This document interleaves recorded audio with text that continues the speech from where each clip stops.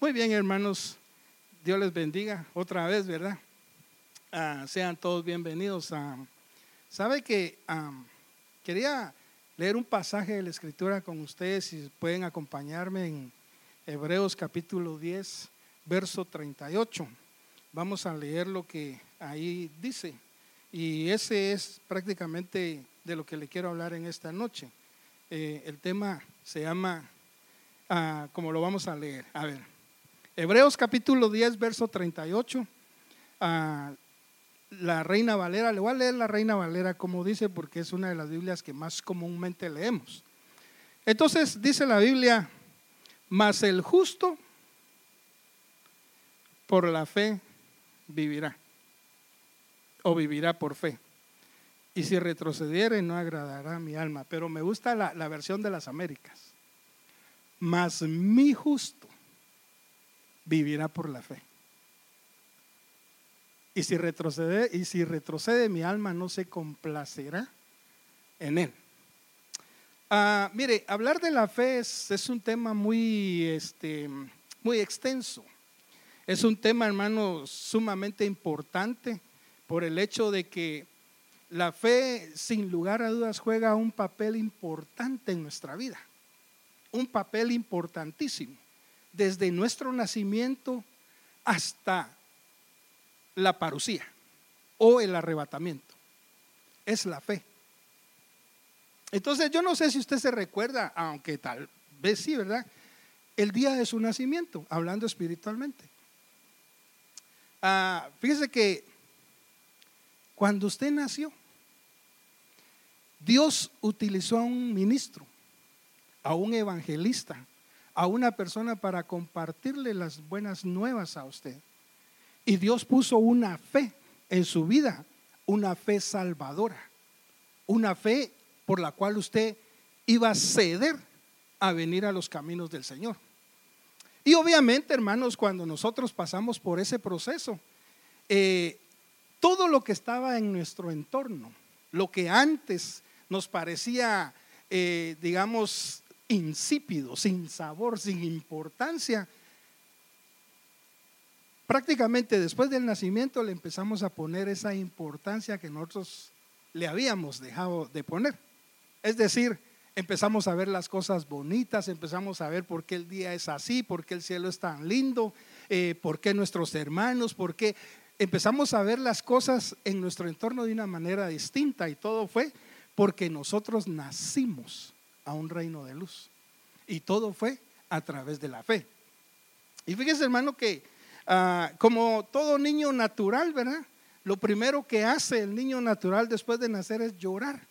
Yo no sé si usted se recuerda, pero cuando yo me recuerdo cuando nací, hermano, espiritualmente de nuevo, yo me la pasaba llorando y no entendía cosas, no podía hablar porque me parecía como que decir, si hago esta pregunta o si pregunto esto o lo otro, y la mera verdad es que no entiendo este nuevo andar, por decir así, no entiendo este nuevo mundo en el cual estoy, pero lloraba porque decía yo, pero ¿cómo es posible? Porque mire, pues cuando le dan a uno esa fe salvadora, uno llega a comprender el estado en el cual estaba uno antes. Y entonces me llamaba la atención algo, porque yo me ponía a pensar, a través de toda la historia de la Biblia, obviamente eso ya lo vive uno después de tanto tiempo de estar leyendo la palabra. Y me ponía a pensar yo, aparte del Señor Jesús, hubo un hombre que a mí me sorprende su ministerio evangelístico, y es Noé. Y para mí el hombre, quizás el segundo hombre más exitoso en el evangelismo. No ganó ni un alma, pero se pasó predicando 120 años. 120 años. Hermanos, 120 años se pasó Noé predicando y no se pudo salvar nadie. Pero la fe de él fue importante. Y de eso le voy a hablar más adelantito, pero si el Señor lo permite, porque, hermanos, de veras, como les repito, hablar de la fe es inmenso, es algo muy precioso. Entonces, el hombre que para mí, aparte del Señor Jesús, ¿verdad? Porque el Señor Jesús Él es único. Su ministerio evangelístico fue impresionante, hermano. Hermano, es indescriptible. Pero para mí el segundo hombre es Noé. Y el primer hombre para mí que de veras impresionante también fue Enoc. Dice la Biblia que caminó Enoc 300 años con él y dio testimonio de haber agradado a Dios. Ese agradado a Dios dio testimonio de haber tenido fe en el Señor. 300 años. Entonces, fíjese, hermano, de que cuando hablamos de la fe salvadora o la fe que nos trajo al Evangelio, no es la misma fe de la que nosotros estábamos leyendo cuando la Biblia dice: mas mi justo por la fe vivirá. Porque yo ahí veo unas cosas bien impresionantes, hermano, unas cosas muy lindas, pero déjeme decirle los beneficios de la fe salvadora. Mire, uno de los beneficios de la fe salvadora es que nosotros tenemos vida eterna. Y eso lo describe Juan 3:36 cuando dice: el que cree en el Hijo tiene vida eterna, pero el que rehúsa creer en el Hijo no verá la vida, sino que la ira de Dios está sobre él. Entonces esto le decía yo porque cuando nosotros aceptamos al Señor Jesús, nos dieron esa fe para que nosotros creyéramos. Pero fíjese pues, mire qué cosa más linda. El que cree en el Hijo tiene la vida eterna. Tenemos que creer en el Hijo de Dios para nosotros obtener la vida eterna. Otro beneficio de la fe salvadora es la salvación. Mire lo que dice Romanos 10:9. Dice que si confesares con tu boca que Jesús es el Señor y creyeres en tu corazón que Dios le levantó de los muertos, serás salvo. Ese es otro beneficio de la fe salvadora. Como nosotros ya sabemos, la fe es un regalo de Dios. Nosotros no hicimos absolutamente nada como para poder obtenerla. Mire, nosotros estábamos en línea para hacer en línea de muerte. La Biblia dice que estábamos condenados, pero todavía no enjuiciados. A ver, me voy a explicar eso. Mire, como diciendo, la Biblia dice: por cuanto todos pecaron y están destituidos de la gloria de Dios, pero todavía no hemos sido enjuiciados. Ahí estábamos ya condenados. Por cuanto todos pecaron, están destituidos de la gloria de Dios. Pero la fe salvadora dice que la gracia que el Señor nos dio, nos otorgó a nosotros esa salvación. La gracia entonces nos saca de la línea de donde íbamos para ser enjuiciados a una vida eterna, a ser muertos en una vida eterna, y nos sacaron de ahí y nos pusieron en un camino de luz.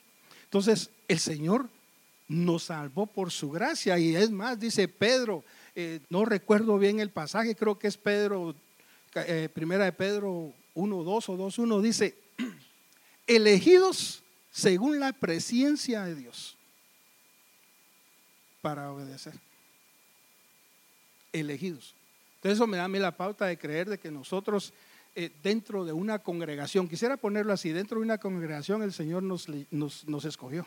Dentro de muchos nos eligió según la presciencia de Dios. Y además de eso, lo que puedo pensar es de que Dios, el único sabio, fíjese que lo escogió a usted y nos escogió a mí, es decir, nos eligió. A usted lo eligió y me eligió a mí también, con un propósito. Y hermano, mire qué cosa más impresionante. Nos eligió para obedecerle. Nos eligió. Hermano, cuando nosotros no teníamos son en este asunto, estábamos condenados, pero el Señor tuvo a bien habernos escogido. También dice la Biblia que a través de la fe salvadora nosotros recibimos la justificación. Y esto es muy distinto a lo que habíamos leído al principio. Mi justo por la fe vivirá. Mire lo que dice Romanos 5:1. Justificados pues por la fe tenemos paz para con Dios por medio de nuestro Señor Jesucristo. Muy bien. Esto era porque, hermano, se recuerda a usted de que, como le he dicho, nosotros estábamos condenados, pero cuando el Señor nos trae a su reino de luz, Él hace un proceso que nosotros a veces, bueno, obviamente no lo entendemos, ¿verdad? El primer día que nosotros llegamos al Señor, pero a medida que se nos van enseñando, nos van instruyendo, nos damos cuenta de todo el proceso que pasamos. Nos purificaron, nos santificaron, nos justificaron, nos hicieron de nuevo, y todo eso tomó un tiempo y nos dieron, hermano, un montón de promesas extraordinarias. La Biblia dice que el que empezó la buena obra en vosotros, Él la culminará para el día de Jesucristo, Él la va a perfeccionar. Entonces, por decir, con todo el trayecto que vamos en la vida, nosotros vamos avanzando. Es que hay algo que quiero decirle, pero me lo he estado reservando para más tardecito. Pero miren, pues, Él nos va a perfeccionar y nos está perfeccionando. Y cada vez que nosotros tenemos la oportunidad, mire, por ejemplo, el día de hoy, yo sé que la mayoría tuvieron dificultades, hermano, hubieron grietas, hubieron rajaduras, hubieron situaciones en el trabajo, quizás en la familia, pero gracias a Dios que aquí estamos. Eso significa que hemos alcanzado una victoria. Y hermano, y esta noche es tan hermosa porque mire, quizás el día fue lindo, quizás el día fue bueno, pero tuvo sus situaciones adversas, pero no estábamos en la casa del Señor. Esta noche es hermosa porque aquí estamos en la casa del Señor, hermano. Y mire, una de las cosas que el Señor dijo para incrementar nuestra fe es que la fe viene por el oír la palabra del Señor. Entonces, la fe de la que estamos hablando no es la fe salvadora de la que hablé al principio. Mi justo por la fe vivirá. Quiero hacer énfasis en eso porque, hermano, lo que yo puedo ver con ese verso de Hebreos 10:38 es un estado que hemos alcanzado. Es una fe distinta. Fíjese bien, pues. La fe salvadora también, mire, se estoy reservando muchas cositas para el final, pero mire, pues la fe salvadora también nos trae paz para con Dios. Según Romanos 5:1, hemos sido justificados por la fe, tenemos paz para con Dios. También la Biblia dice que se realizan buenas obras. Según Santiago 2:17, dice, así también la fe, si no tiene obras, es muerta en sí misma. Es decir, es una fe dormida, es una fe que está muerta, que no puede dar, hermano, fruto, si está paralizada. Pero nosotros, acuérdense que la Biblia dice que nosotros hemos sido elegidos para andar en obras que el Señor preparó desde antes de la fundación del mundo, y con obras para que su nombre sea glorificado. Y en esto, por decir algo, solo por mencionarle algo, ¿verdad? Yo estaba leyendo, dice la Biblia que y los apóstoles Pablo y Bernabé, cuando estaban en Listra, dice la Biblia que vino un hombre y se tiró a los pies de ellos y le dijeron que quería que lo sanara, que quería que sanaran a su hijo. Entonces era un muchacho cojo, y la Biblia dice que era cojo desde el vientre de su madre. Y dice que Pablo, cuando lo vio que tenía suficiente fe para que fuera sano. Pero entonces Dios preparó obras de antemano para que anduviésemos en ellas a través de la fe, y todo es que nosotros le creamos. Mire bien, pues, entonces ya dejamos la fe salvadora y quiero entrarle al tema de cómo nosotros necesitamos crecer en fe, ya como un fruto, ya como un don, porque, hermano, la Biblia lo describe. Mire, quisiera que me acompañaran a Mateo capítulo 14 y verso 28. Por favor, si es tan amable. Mateo capítulo 14 y verso 28 en adelante. Ah, vamos a leer hasta el verso 31.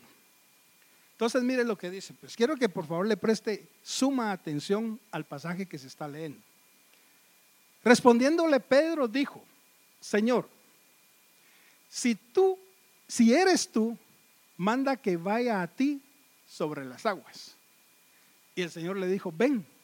Y descendiendo Pedro de la barca, caminó sobre las aguas y fue hacia Jesús. Verso 30.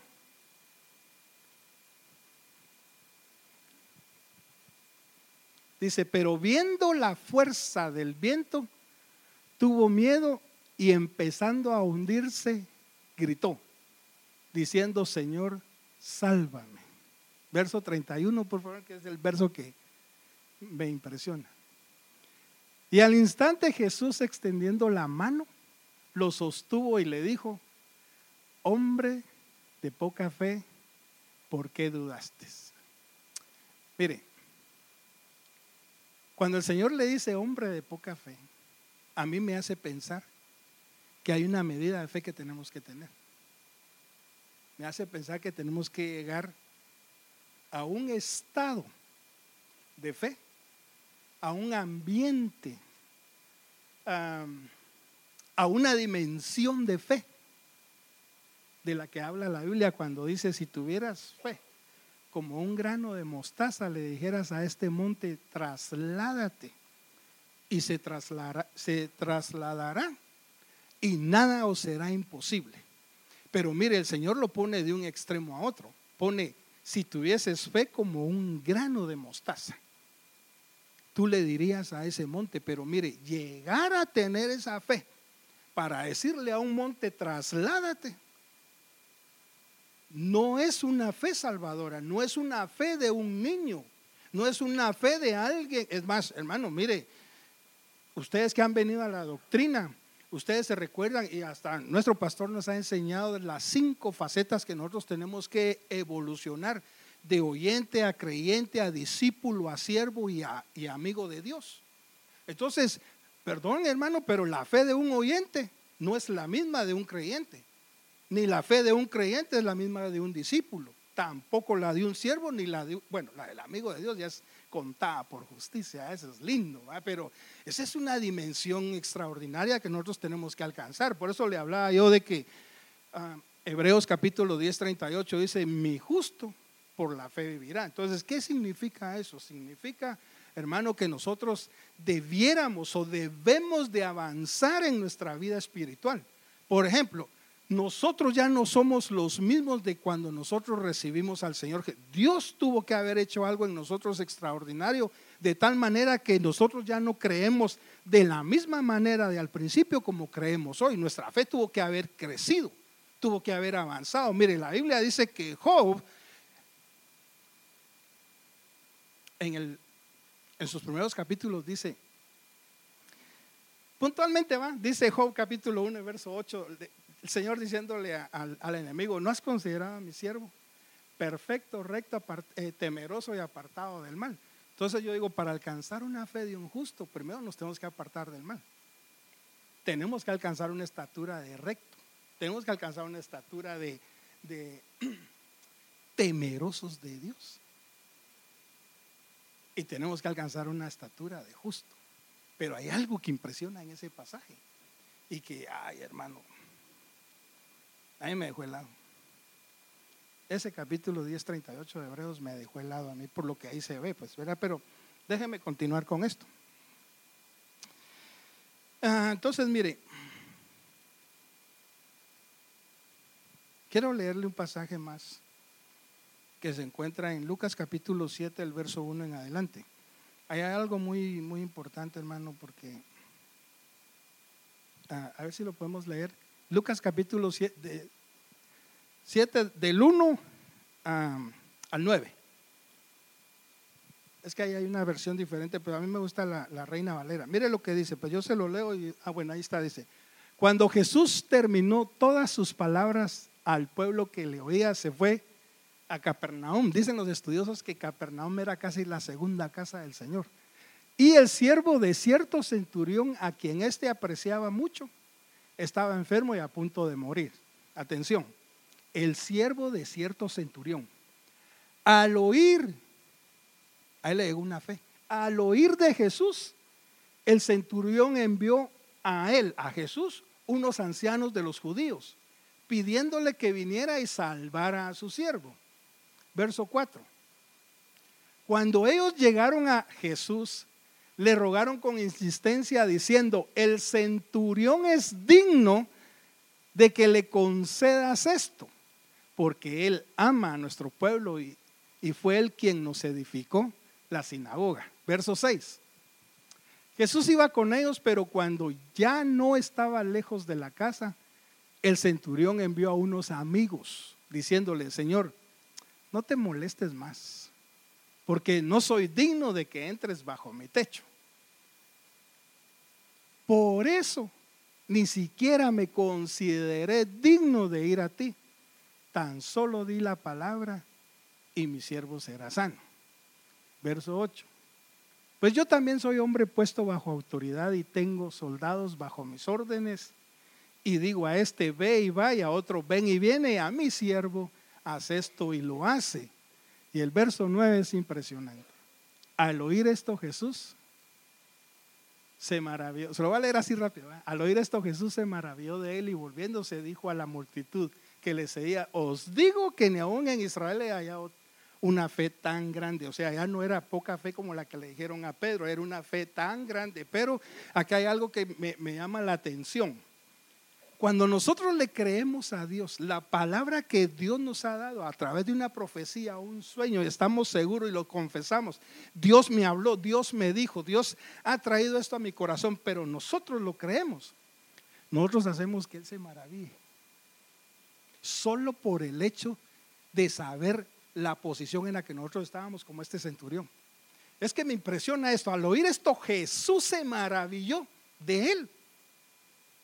Y volviéndose dijo a la multitud que le seguía: os digo que ni aún. Pero mire qué tremendo. Él le dijo: solo di tu palabra. A veces nosotros en situaciones: Padre, mira esta situación en la que yo estoy, por favor envía una palabra, habla a través de tu siervo una profecía, usa un vaso a través de un sueño, Señor, aunque sean por medio de un rótulo, pero háblame. Y cuando Dios habla, lo saca a una de las situaciones, pero a uno se le olvida. Entonces uno dice: dirá el Señor, verá, pero si te di la solución, ¿por qué no me maravillas solo el hecho de que tú me creas lo que yo te estoy diciendo? Entonces, y lo que puedo ver aquí también es de que el Señor dice que encontró una fe tan grande. Mire qué hermoso es. Entonces, hermanos, ¿cómo podemos nosotros desarrollar una fe para que vaya creciendo en nuestra vida? Es a través de creerle al Señor, ¿verdad? Es a través de creer a su palabra. Dios ha puesto, hermanos, ministros, ha puesto los 5 ministerios, ha dejado, hermanos, tanta riqueza para nosotros. Por ejemplo, ha dejado los dones de profecía, ha dejado, hermanos, la palabra revelada, ha dejado, ha transmitido su mensaje, su ley, sus estatutos, sus mandamientos a través de la exposición de la palabra. Viene a través como una semilla, a veces como un rocío, como una lluvia para nuestra, a veces viene como una enseñanza. Y esto nos da la pauta a nosotros para crecer en nuestra fe.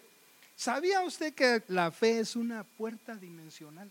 Mire lo que dice Romanos 5:2. Esto sí está pero hermosísimo. Romanos capítulo 5 y verso 2.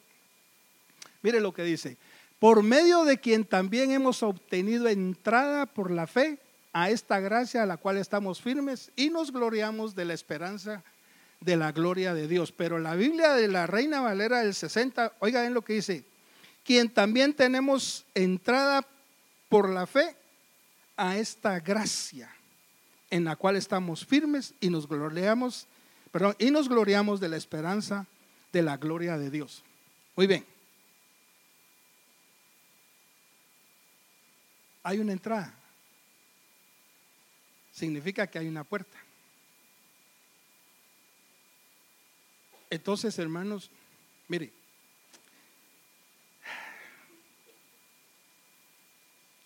quiero que busque por favor Hechos capítulo 14 y verso 27. Hechos capítulo 14 y verso 27.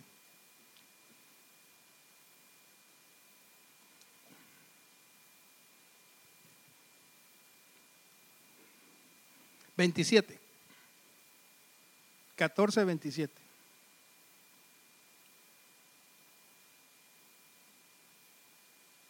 Ok, aquí se lo leo yo. Mire lo que dice.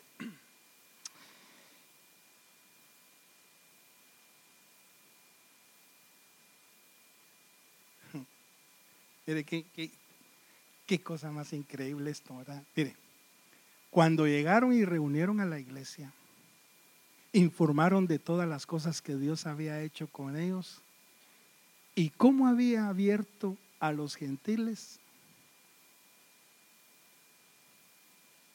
la puerta de la fe. Informaron de todas las cosas que Dios había hecho, abriendo la puerta de la fe. Entonces la fe es una puerta dimensional. ¿Y qué hay detrás de esa puerta dimensional? Es lo que leíamos en Romanos 5:2. Por quien también tenemos entrada por la fe a esta gracia. Entonces nosotros al pasar la puerta de la fe, entramos a la gracia del Señor. Dice, en la cual estamos firmes y nos gloriamos en la esperanza de la gloria. Entonces, también, hermanos, la fe es como un sello de la justicia de Dios. Me gustaría que leéramos Romanos 4, capítulo 11. Digo, Romanos 4, el verso 11.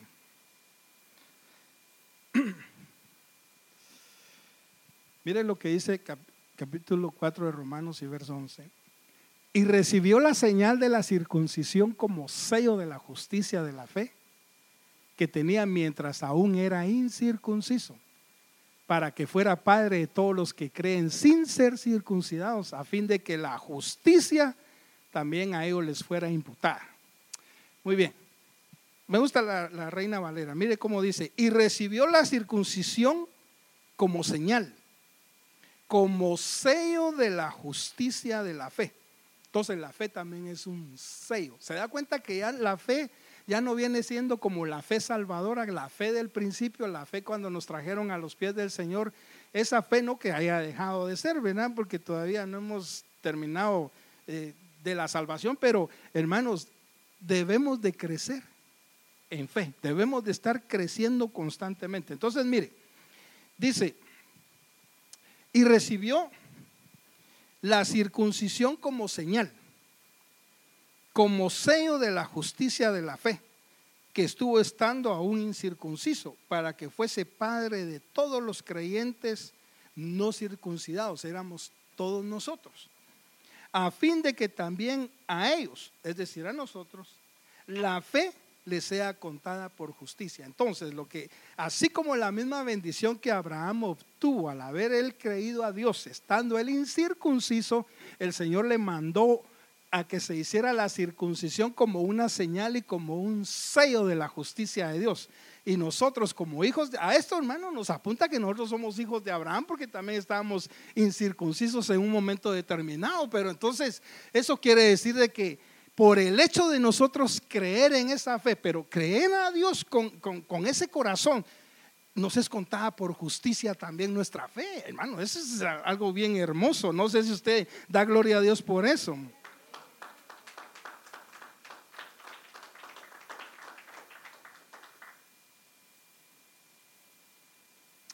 Mire, déjeme, si leemos Gálatas capítulo 3, del verso 6 al 9.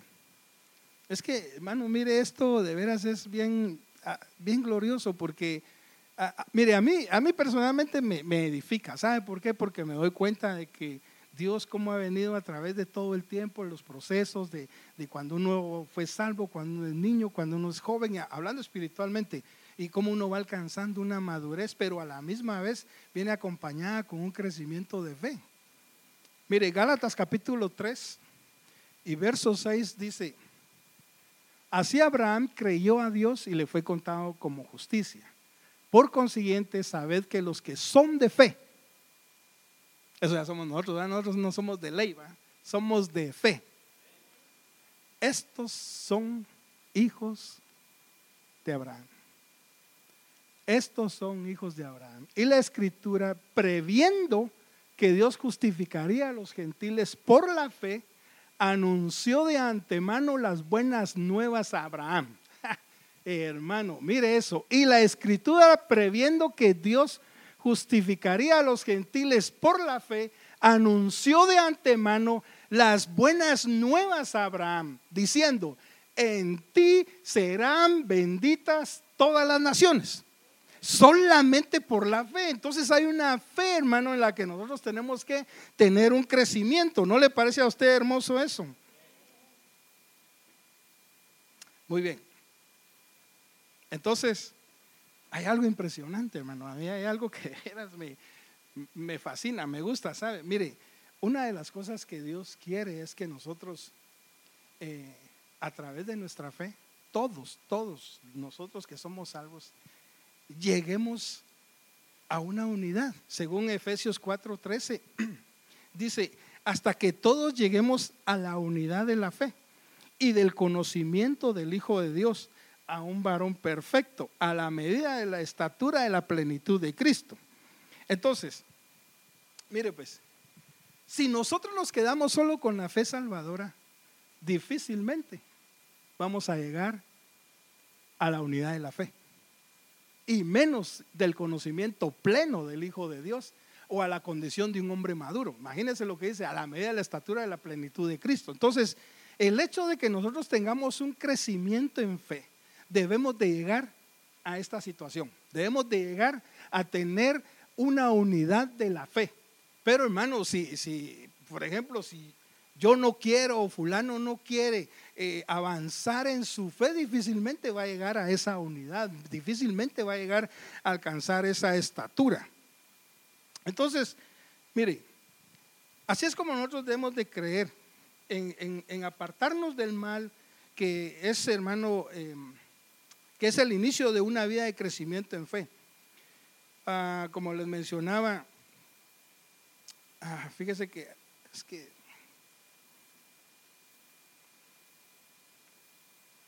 mire lo que le hablaba acerca de Job capítulo 1 y verso 8, no sé si lo pudieran poner. Es que hay algo muy, muy precioso aquí que le quisiera decir.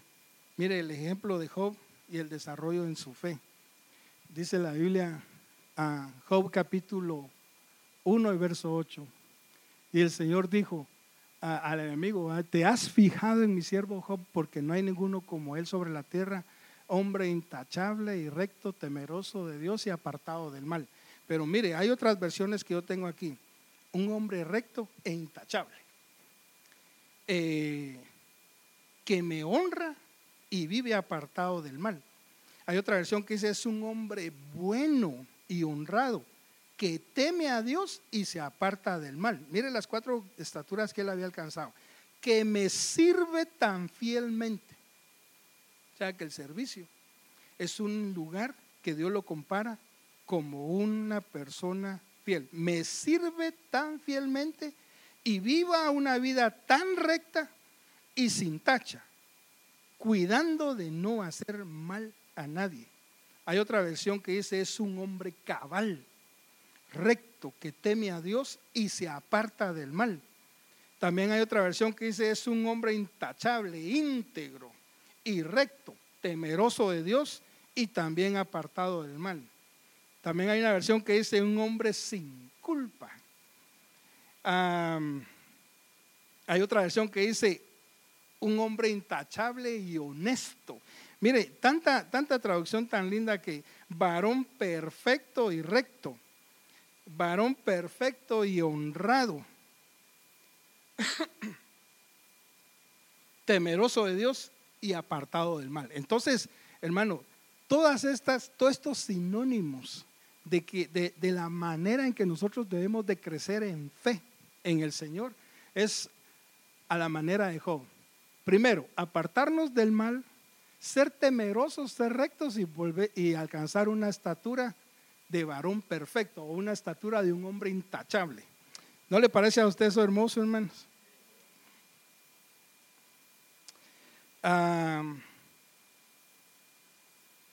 También quisiera que leéramos Primera de Tesalonicenses capítulo 5 y verso 5 en adelante. Yo había puesto aquí en mis notas también que nosotros tenemos una cobertura de fe. Pero acuérdense, estamos en un crecimiento, tenemos que crecer en fe. Muy bien, Primera de Tesalonicenses capítulo 5, verso 5. Dice, porque todos vosotros sois hijos de luz. Preste atención a eso. Porque todos vosotros sois hijos de luz e hijos del día. No somos de la noche ni de las tinieblas. Por tanto, no durmamos como los demás, sino velemos y seamos sobrios. Pues los que duermen de noche duermen, y los que se embriagan de noche se embriagan. Pero nosotros que somos del día, seamos sobrios, habiéndonos vestido con la coraza de la fe y de amor, y con la esperanza de la salvación como yelmo.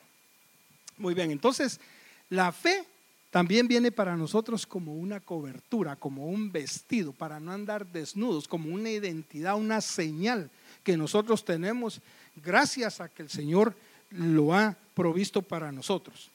Entonces, hermanos, mire, ay, Dios santo, ya se nos fue mucho el tiempo, pero mire,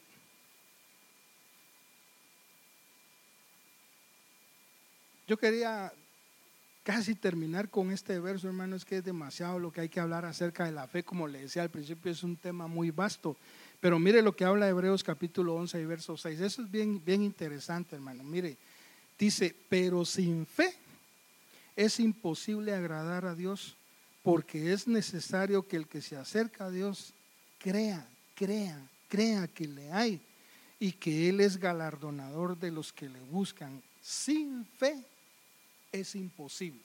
Entonces nosotros tenemos que llegar a tener una fe grande para poder, hermanos, agradar al Señor. Dice, porque es necesario que el que se acerca a Dios crea que le hay, y que Él es galardonador de los que le buscan.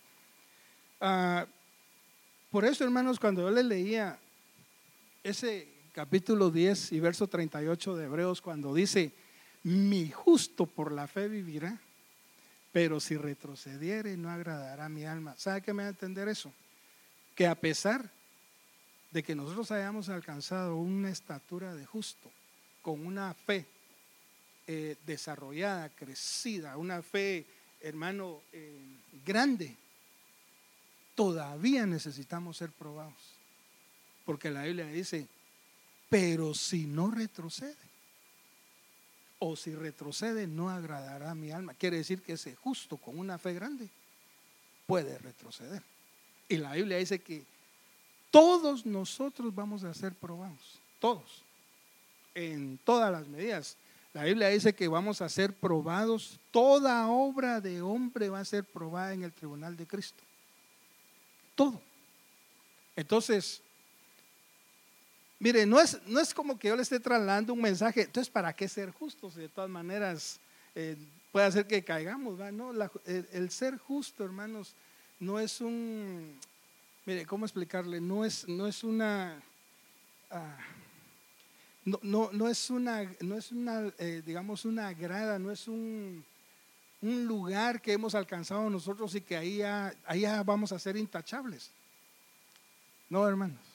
Va a ser necesario que nosotros seamos probados, aún en esas condiciones, va a ser necesario. Pero la Biblia dice, mi justo por la fe vivirá. Pero si no retrocede, obviamente va a agradar el alma del Señor, pero si retrocede, no agradará mi alma. Entonces, hermanos, yo creo que, mire, déjame leerle lo que dice otras versiones con respecto a eso. Dice, y si vuelve atrás, no será de mi agrado. Pero si desconfía, yo no lo miraré con amor. Mire cómo habla el Señor cuando dice del justo, si él deja de serlo, si él pretende retraerse. Mire lo que dice, pero si dejan de serme fieles, no estaré contento con ellos. Hablando del justo. Mas si se retirase, no agradará a mi neshma, dice es el alma. Aun si se volviera atrás, no me agradaría. Dice otra versión, pero si se vuelve atrás, no estaré contento con él. Mire todos los sinónimos que aparecen. Pero si se vuelve atrás, dejaré de amarlo. Y si se volviera atrás, mi alma no se complacerá en él. Mire lo que es esta versión. Mas si es cobarde, mi alma no se complacerá en él. Si retrocede, mi alma no se complace. Eso ya lo leímos, ¿verdad? Dice, y si se retrae, mi alma no se complace en él.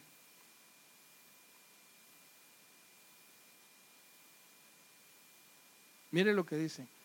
Esta es palabra de Dios para todos. Dice, pero no me agradará si por temor se vuelve atrás. Mire qué tremendo, hermanos, es por decir, haber alcanzado una estatura, de haberse cuidado tanto tiempo, de haber luchado, de haber, hermano, pensar que habíamos alcanzado una estatura en Dios y pensar que todavía uno puede retroceder, todavía uno puede volverse atrás, es algo que no va, ¿verdad? Mire lo que dice esta versión. Pero si se acobarda, dejará de agradarme. Y leí una versión que dice, y si me deja de servir, no me agradará. Hermanos, yo creo que por eso es de que, mire, ya con esto termino. Abra su Biblia en Hebreos capítulo 10, donde estábamos leyendo, pero quiero empezar esta lectura en el verso 35. Y sí le ruego que por favor vea conmigo esta escritura, porque del 35 en adelante, mire lo que determina ser justo y haber alcanzado una fe en esa justicia o en ese ambiente de justo. Mire pues, mire lo que dice el verso 35.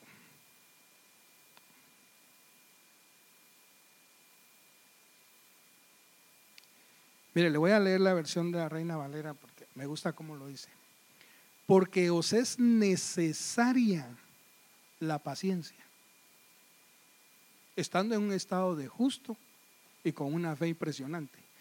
Porque os es necesaria la paciencia para que habiendo hecho la voluntad de Dios, obtengáis la promesa.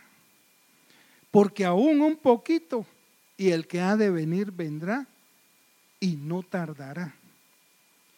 Y ahí dice, mas el justo vivirá por fe, y si retrocediere, no agradará a mi alma. Pero mire lo que dice el verso 39. Pero nosotros no somos de los que retroceden para perdición, sino de los que retienen fe, o los que tienen fe para preservación del alma. Entonces, el mensaje, hermanos, que le quiero trasladar es de que nosotros necesitamos correr con paciencia la carrera del cristianismo. Tenemos que tener paciencia para guardar esa fe. Mire, tiempo nos faltaría para hablar acuérdense que la Biblia dice que la fe no es de todos, eso le voy a leer 2 de Tesalonicenses 3:2, y que seamos librados de hombres perversos y malos, porque no es de todos la fe. También la fe, hermanos, hay una batalla de fe. También la fe no es, mire, la fe también nos sirve para no ver muerte, según como lo explica Enoc. También hay una fe que condena al mundo. Dice que Noé se pasó 120 años predicando y nadie le creía. Pero él, con su fe, condenó al mundo. Entonces hay una fe que condena. También hay una fe para recibir la herencia eterna. No la salvación, la herencia eterna. Dice, por la fe Abraham, siendo llamado, obedeció para salir al lugar que había de recibir como herencia. Y salió sin saber a dónde iba. Por la fe habitó como extranjero en la tierra prometida, como en tierra ajena, morando en tiendas con Isaac y Jacob, coherederos de la misma promesa, porque esperaban la ciudad que tiene fundamentos, cuyo arquitecto y constructor es Dios. También está la fe para recibir una patria celestial. También está la fe que prueba al ser humano. También está la fe que bendice. Dice, por la fe bendijo Isaac a Jacob y a Esaú respecto a cosas venideras. Por la fe Jacob al morir bendijo a cada uno de sus hijos, a cada uno de los hijos de José, y adoró apoyado sobre el extremo de un bordón. También está la fe que rehúsa amar al mundo, hermanos, imagínense. También está la fe que conquista muros y gigantes. También está la fe que da un buen testimonio de fidelidad, como el caso de Enoc y de Noé. También está la fe que da una mejor resurrección. Y también está la fe que perfecciona. Mire, tantos temas que de plano, pues por el tiempo, ¿verdad? Pero, hermanos, la idea central del mensaje es: nosotros ya no podemos ser las mismas personas que cuando empezamos en el Evangelio. Tuvimos que haber crecido, tuvimos que haber desarrollado, tuvimos que haber avanzado, hermanos. Y si nosotros nos encontramos en esa situación, hay algo, hermanos, definitivamente que nos está impidiendo tener ese crecimiento. Y es tan importante la fe para nuestra vida. Dice el capítulo 1 de Corintios, creo que es capítulo 12, dice, y ahora permanecen la fe, la esperanza y el amor, pero el mayor de ellos es el amor. La fe es comparada con la esperanza y el amor. Entonces la fe es básica, hermano, la fe es esencial para nuestra vida. Mire, si nosotros caducamos en la fe, entonces ¿qué hicimos todo este tiempo estando aquí en el Evangelio? ¿Verdad? Yo creo que fue algo, no fue nada bueno, pues insípido definitivamente. Pero, hermanos, tenemos que creerle al Señor, creerle a sus promesas, a sus palabras. Yo sé, hermanos, de que a veces con nuestros ojos naturales no podemos ver el cumplimiento de sus promesas, pero Dios le ha hecho promesas a usted. Yo quisiera recordarle cuántas veces el Señor le habló a su corazón, cuántas veces alguien en profecía le dijo, dice el Señor que esto va a ser contigo. Ya, sí, pues verán, hombre, ¿cómo? Si miren cómo es mi vida. Él nos eligió según su presencia para hacer cosas extraordinarias, para hacer cosas grandes. Y hermanos, no tengamos en menos, no despreciemos ni mucho menos menospreciemos lo que Dios nos ha hablado anteriormente. Tenemos que entender de que es palabra de Dios. Si eso le conmovió su corazón, hermano, mire, eso es algo hermoso que Dios ha hecho para que nuestra fe crezca. Debemos de creerle al Señor. Así es de que cierre sus ojitos, vamos a orar y vamos a entregar este tiempo. Quiero agradecer al Señor por la oportunidad que me dio en este día y también a nuestro pastor por la confianza, ¿verdad? de poder estar aquí con ustedes compartiendo esta noche. Y vamos a dar gracias al Señor por ello. Padre, en el nombre de Jesús queremos agradecerte esta noche, Señor, por tu palabra. Señor, sé que tenemos que avanzar en la fe, Señor. No queremos ser hombres de poca fe, Señor, sino queremos, Señor, que te maravilles de la manera en que nosotros te creemos, por muy sencilla que sea la palabra, Señor. Si tan solo hablas a nuestra vida, Señor, si tan solamente pones esa palabra en nuestro corazón, nos damos, Señor, más que por servidos, nos damos más que agradecidos, Señor. Gracias, Señor, por tu palabra, gracias por tu promesa, gracias, Señor, porque sabemos que tú vas a perfeccionarnos, Señor, aunque no lo podamos ver, Señor amado, pero te creemos, Señor. Por favor, queremos creer, Señor amado, de que tú harás eso con nuestra vida, Señor. Gracias te damos en esta noche, Dios amado, por ser tan bueno, Señor, por ser tan misericordioso, por ser tan bondadoso con nosotros, Señor, por tenernos tanta paciencia, Señor. Perdona nuestra manera de ser, nuestro carácter, perdona nuestro proceder y ayúdanos, por favor, revélanos en qué cosas nosotros debemos de cambiar y ayúdanos, Señor, por favor, ayúdanos, Padre, porque queremos en todo creerte a ti para agradarte, Señor amado. En el nombre de Jesús queremos darte gracias en esta noche, Señor, por esta palabra tan preciosa, Señor, por esta palabra tuya, Señor, por esta palabra que nos enseña, Señor amado. Muchas gracias. En el nombre de Jesús, Señor, te agradecemos, Padre. Muchas gracias, Señor. Así has dejado el tiempo con nosotros.